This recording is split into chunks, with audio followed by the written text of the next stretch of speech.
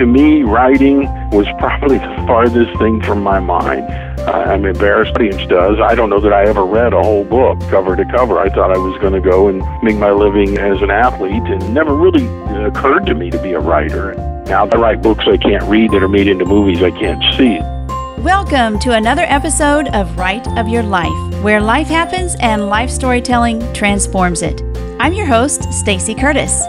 I've made it my mission to help people with tough life situations tell their stories. Why? Because life story writing helped me get through a very difficult time. The Write of Your Life podcast is committed to sharing compelling stories of ordinary people. Our goal is to help you, our listeners, know how to transform your own life by telling your life stories. Our show is brought to you by lifestorytelling.com. And guess what? You don't have to be a writer to tell your life stories. Lifestorytelling.com will teach you how. Welcome to another episode of Write of Your Life, where life happens and life storytelling transforms it. Our guest today is the amazing Jim Stovall. You already know him from his best-selling book and movie, The Ultimate Gift. After losing his sight in his early 20s, he became a successful investment broker and president of the Emmy Award-winning Narrative Television Network. For his work in making television accessible to our nation's 13 million blind and visually impaired people, the President's Committee on Equal Opportunities selected him as the Entrepreneur of the Year. He was also chosen as the International Humanitarian of the Year, joining the ranks of Jimmy Carter, Nancy Reagan, and Mother Teresa. Today, you'll hear some unusual writing methods and great tips from the very successful Jim Stovall. Jim, give us a little bit of insight into your background and who you are. You know, I grew up here in my hometown of Tulsa, Oklahoma, where I still make my home today. As a young man, I had no greater ambition than to be an All-American football player and go into the NFL and play for the beloved Dallas Cowboys. And the scouts and coaches and people who monitor that sort of thing assured me that I had the size and speed and talent to do that. It was just a matter of time until I showed up in the NFL, and that's how I thought I would make my living. Then 1 year before going back to play another season of football, I got the standard physical exam. They always make you get a checkup before you go play a season of football. I think they want to make sure that you're healthy before they take you out and try to kill you. During this routine exam one particular year, I was diagnosed with a condition that would cause me to lose my sight. Wow, you talk about all your plans go into reverse. I didn't know what I was going to do. I instantly realized there's no blind guys in the NFL. I think there's a few referees we're a little concerned about. There's no blind guys making a living in the NFL as a ball player, and I realized I'm going to have to do something else. I did get to finish my athletic career as an Olympic weightlifter, and then did lose my sight in my 20s and invented a way that blind and visually impaired people can access movies and television. And we serve the 13 million blind and visually impaired Americans and many more around the world through our Narrative Television Network. Out of that, I was asked to make speeches and then to write books. To me, writing was probably the farthest thing from my mind. I'm embarrassed to say when I could read with my eyes like most of your audience does. I don't know that I ever read a whole book cover to cover. I thought I was going to go and make my living as an athlete, and never really occurred to me to be a writer. And then after losing my sight and these things, as part of a speaking tour I was on, two of my colleagues, Dr. Robert Schuller and Dr. Dennis Waitley, really twisted my arm to write a book. So I wrote one, and I thought that would be it, and that was 30 books ago. And wow. Now the movies, and I have 10 million books in print in 24 languages, and nominated for a Pulitzer Prize, and writing has become such an important part of my life. Well, I am very, very thankful that you did start writing, because I discovered you through that book, The Ultimate Gift. In fact, I was so moved by that. The Christmas that I discovered The Ultimate Gift, I went out and purchased a case of it, and I gave it out to everybody I could think of for Christmas gifts. Well, thank you. Among all of my titles, that book opened a lot of doors. That was my 7th or 8th book. And all my books prior to The Ultimate Gift were nonfiction. How to Succeed in Business and Success Secrets of Superachievers and The Way I See the World and all these books. And I'd written a Great American Success Story with Steve Forbes and Donald Trump. And, I had just written all of these nonfiction books. And when they wanted another book, I realized I've written everything I know and a few things I only kind of suspect. So I thought, if I'm going to write another book, I better make something up. So I wrote a novel. And The Ultimate Gift opened a whole new world for me. And, not only writing fiction and nonfiction, I've done a book of poetry and quotes and all kinds of things that really have opened up some new avenues. When did you first realize you could write? What was your first book, first of all? It was a book called You Don't Have to Be Blind to See. I was on an arena tour on the West Coast with Dennis Waitley and Robert Schuller, and one day I'm sitting backstage, and Dr. Schuller came up to me and said, I think you ought to write a book. And I thought he was crazy, and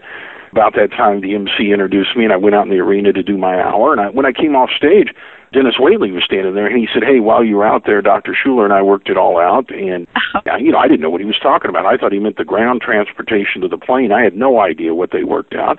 But he said, no, while you were out there, Dr. Schuller called his publisher over at Thomas Nelson, and I agreed to write the foreword to your book, and we need a manuscript in 90 days. Wow. And that's how I became a writer. And I just went back and I wrote my story of losing my sight and giving up my football career and becoming a weightlifting champion and starting my television network. And it was just my story. I wrote what I knew.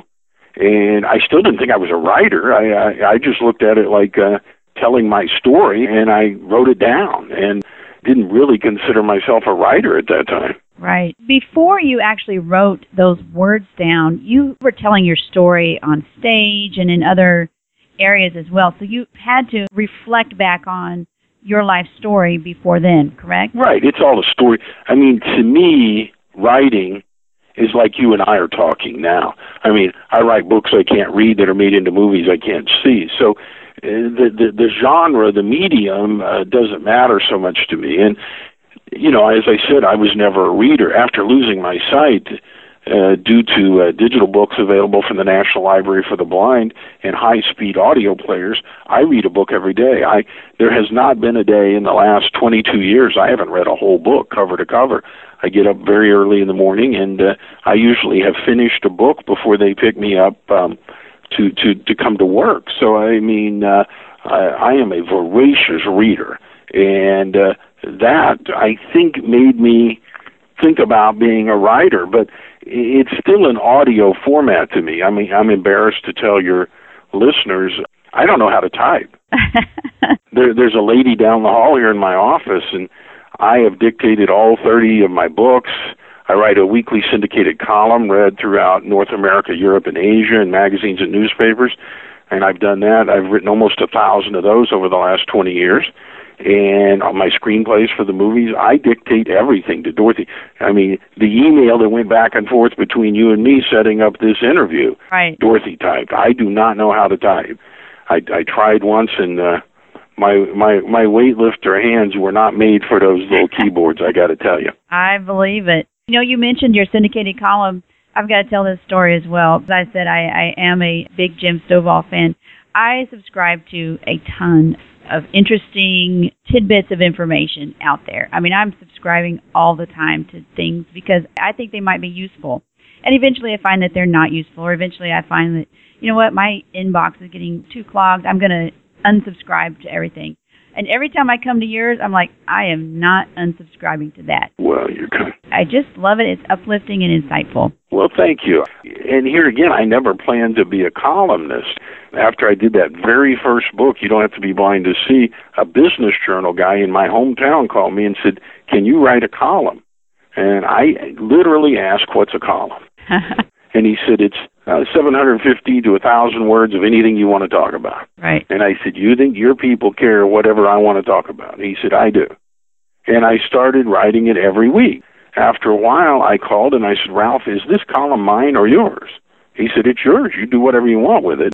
So we started adding more magazines and newspapers, and they tell me now there's about 3 million people a week on 3 continents read that column. It's astounding to me. It is astounding. How do you come up with things to write about? Well, that's a great question, and I think when you become a columnist or a writer or a novelist or anything else, you become in tune for things. I mean, I am forever listening to business things on the satellite radio or talking to people or reading books, and little things come up, and, I'll tell Dorothy, add this to our column list. And in the beginning, I thought I will run out of things to talk about.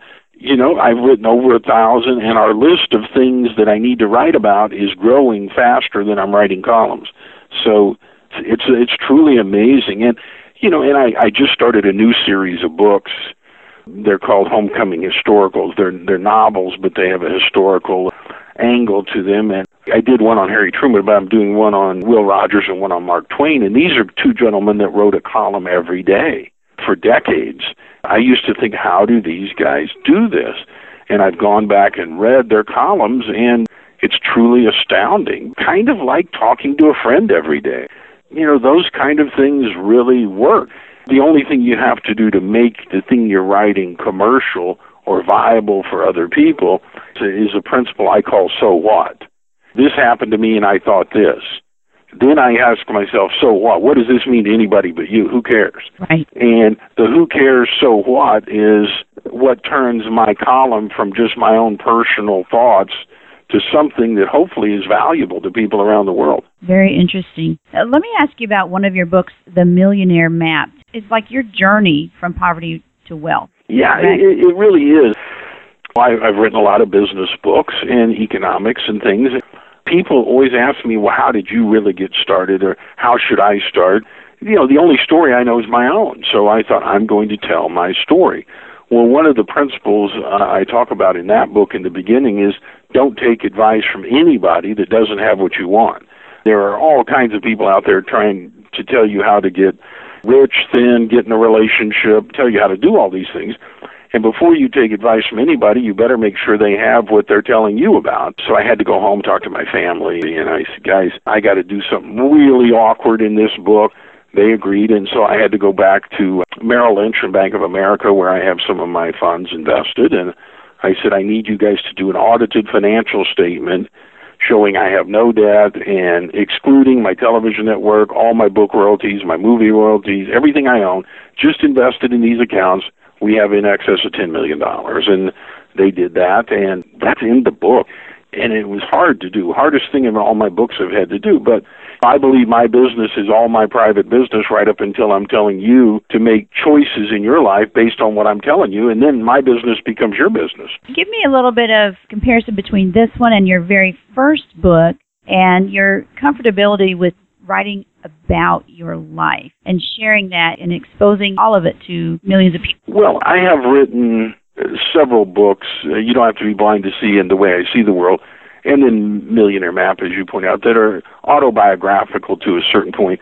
I mean, I don't believe anybody should write a total biography unless you're Abraham Lincoln or somebody. He's a historical figure. I am not one of those. So, I mean, unless you're journaling or writing a diary for cathartic purposes or something, the only reason we should talk about ourselves is to help communicate things to other people that are valid in their world. Otherwise, it's just self-indulgent or therapeutic, and there's certainly nothing wrong with that. So when I write, I always do my so what. When I talk about, well, I woke up and I lost my sight, well, I want my readers to understand my problems are no bigger or worse or more valid than yours or anybody listening to us now.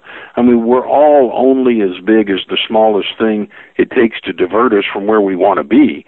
So whether it's me losing my sight or someone else losing their job or their marriage falls apart or they're having trouble with their kid or the financial problems, whatever the case may be, I mean, we all have problems. Mine are certainly no bigger or less than anyone else. So when I can talk about my own challenges in the context of what does this mean to all of us collectively, then it becomes valid. Very good. Interesting. So how do you write? Do you write every single day? Do you have a place that you write? I know that you dictate. Is it something that you do every single day? I am going to tell you, I've met with many, many writers, everybody from amateurs to best-selling authors. And they all do it different, but I'm probably the weirdest person you will ever talk to, okay? So I would not advise an aspiring writer to do what I do, but this is what I do. I write when I have something I want to say. I just finished 2 books. One will be out late this year, one will be out next year, and I won't write again probably till this fall. I don't write anything. And then when I sit down to write, I write very quickly. Dorothy Thompson down the hall from me is one of the most talented grammarians and editors in the business. When I sat down to write The Ultimate Gift, I had nothing in my mind except the first line of that book, which I still remember. You asked me to read something from one of my books. The first line says, "It was my 80th year of life on earth and my 53rd year in the practice of the law that I was to undertake an odyssey that would change my existence forever." And I dictated that to Dorothy, and I had her read it back to me, and I said, now that sounds good. I wonder who said that, and what is he talking about? And over the next 5 days here in my office, between my other appointments and phone calls and interviews like the one I'm doing with you now, I dictated The Ultimate Gift. I wrote the whole thing in 5 days around the rest of my activities during the day. There's never an edit, never a rewrite. The way I dictated that to Dorothy and the way she read it back is the way 4 or 5 million people around the world have read that book. And that was certainly the easiest. Others of my books have taken a month to write or 2 months to write, but that would be the outside. I dictate everything just like I'm talking to you. Books to me are an audible or a verbal kind of experience, just like the books I read are audio. To me, I talk to Dorothy like I'm talking to you. The fact that she types it and it goes into a computer and comes out on paper somewhere is really beyond me. I have no understanding of spelling. I have no understanding of punctuation, paragraphs. I have none of that. I don't do that. I had a guy come in one time from the Wall Street Journal, and he wanted to shadow me for a week and watch whatever I do when I'm running my company or writing a book, and I happened to be writing a book at that time, so he sat there while I'm dictating, and at one point, probably an hour into this, I probably dictated 10 pages. I said paragraph, and I go to the next one, and then he asked Dorothy, look, he just wrote 10 pages. I mean, there's been hundreds of paragraphs, so why did he just say that? And Dorothy said, well, he saw Perry Mason do that once with Della Street. He thinks it's really cool. So every once in a while, I'll just say paragraph, period. Right. And then I go on. That may or may not be a paragraph. I have no idea. I just talk like I'm talking to you. That's really cool because what I tell folks are to get those ideas out in a free write. And it sounds like that's what you do is just the free write, but your free write is pretty much crafted and thought through. So do you think through before you speak it? Or it just comes out? Sometimes I have a little bit of idea, and other times it just comes out. And Dorothy will read a paragraph back to me if I ask, but mostly I finish a chapter, she reads it back to me, I make any adjustments that make sense, we go on, and I never touch that chapter again until the book comes out as an audio book that's already out in the marketplace, and then I'll listen to it, and I have had that weird experience. I used to hear authors talk about, and I didn't believe them, but it happens to me. I will hear long passages of my books that I have no memory of. And, really? I write detective novels about a blind guy who's a detective. I write time travel things. I write self-help books, economic books. I write my Ultimate Gift novels. I just started writing my historical series. So I write everything there is. But there are times where I will hear someone reading this back, and I have no knowledge of that at all. I was caught up just like a reader. I had no idea where we're going here.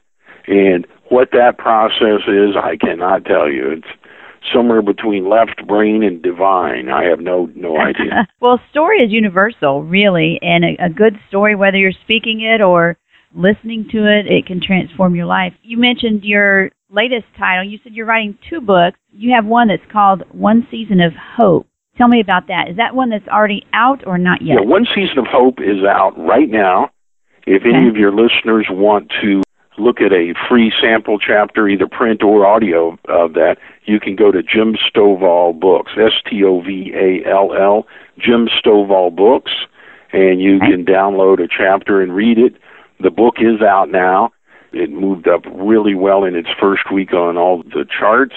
It's already been optioned for a movie, which is the fastest I've ever had that happen.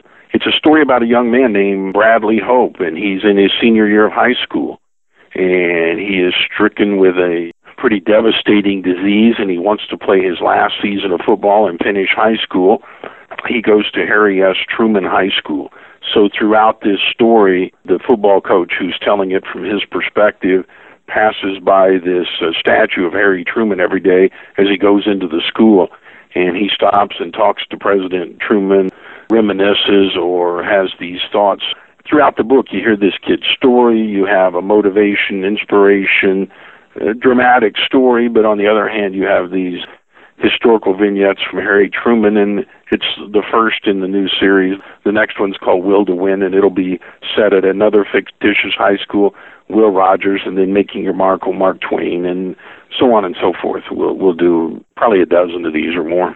Those are really neat. We can get a sample at jimstovallbooks.com, and we'll make sure and put that in the show notes as well.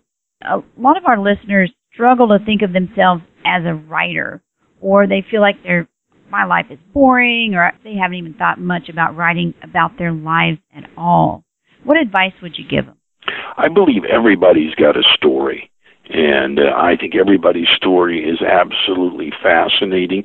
When I first started narrative television, because we had to fill time on the networks because our movies wouldn't fill the whole 2-hour block, I interviewed a lot of classic film stars. I interviewed, Katharine Hepburn and Jimmy Stewart and Frank Sinatra and all these people. And one of them was Steve Allen, the original host of The Tonight Show. And he used to do live television. And before The Tonight Show started, he did a show called Voice of the People. And it was a 1-hour live interview show, coast to coast, in live television. Well, one week his guest doesn't show up. So with 3 minutes to going on national air, he tells his manager, get out and get me somebody. Well, they actually ran out in the street, stopped a cab, and got a Lithuanian cab driver to come in and sit down. And Steve Allen interviewed this guy for an hour, and his story was absolutely fascinating. And Mr. Allen figured out after that, everybody's got a story. So he would, from time to time, just interview average people. And, my characters in my books, they're just normal people that have the things in their lives. What intrigues readers are reading extraordinary circumstances that happen to ordinary people. What I relate to is, wow, that could happen to me. And you see yourself doing that.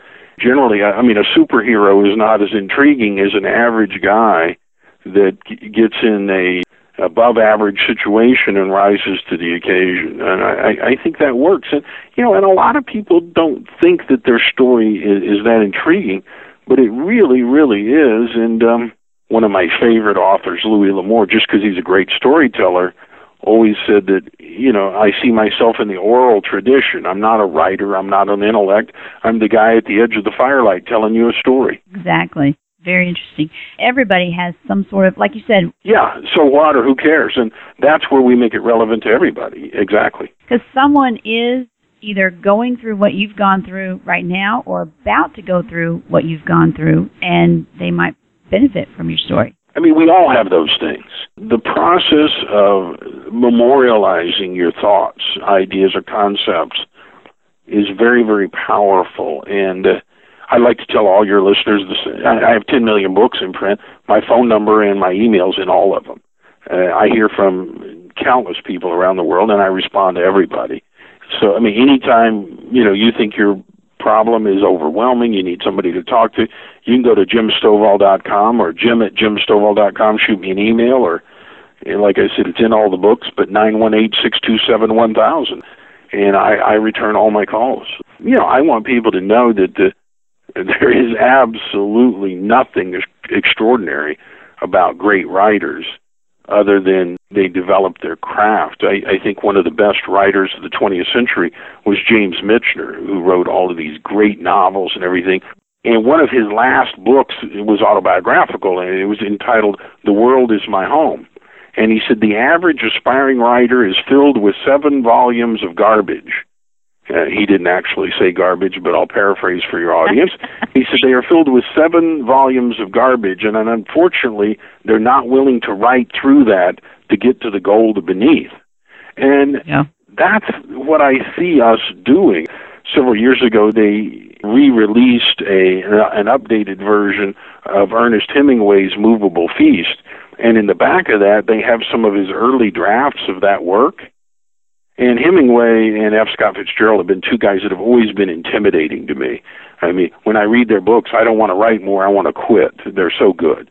But when they released The Movable Feast with some of his first drafts in the back of it, I realized, man, my first drafts are better than Hemingway. I mean, it's just a matter, he was willing to keep writing. Exactly. That's what we all need to do, just keep writing. Well, Jim, thank you so much for sharing your wisdom and your life with us today. I really appreciate it. Well, you are a lot of fun, and you're doing some great work, and more than anything, encouraging other people to write. We need more great writers out there. Anytime there's anything I can do for you or those people you serve, you let me know. Great information from Jim today. Now it's time to peek into the Life Story Toolkit and share information on one particular tool that you might consider using if you're writing or would like to start writing about your life. The Life Story Toolkit is sponsored by LifeStorytelling.com, where you can find your life theme, discover where to start writing, and craft your life into a compelling story. This episode's Life Story Toolkit features a neat community called Scriggler. Their tagline is, a new type of writing, blogging, and debating platform. You can find it at Scriggler.com. Scriggler is first and foremost a very supportive community. It's not just for writers. It's for anyone who feels the need to express themselves. It can be stories, poetry, opinions, essays, commentaries, research. There really are no limits. Contributors range from absolute novices making their first steps in fiction or poetry writing to established authors with multiple books under their belt. You can also think of Scriggler as a blogging platform with a strong social networking aspect. This is what sets them apart from everyone else. They've created the whole range of tools and algorithms to make sure that their readers are able to find material particularly relevant to them. I've tested it out and it's pretty cool. There are different virtual clubs that you can be in depending on what you enjoy reading or writing. And that brings me to another point.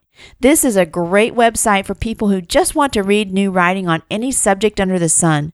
There's plenty of advice to be found on all aspects of publishing, promotion, and improving your writing. Information and links to Scriggler.com will be in today's show notes. Well, that's all we have for today. I'd like to thank Jim Stovall for sharing his love for writing with us. Show notes, a free download, and all the links mentioned today are at writeofyourlife.com/Jim Stovall. If you like this podcast, please share it with someone who has an interesting story to tell or who enjoys listening to interesting stories. We'd love your comments, so head over to writeofyourlife.com and tell us what you think.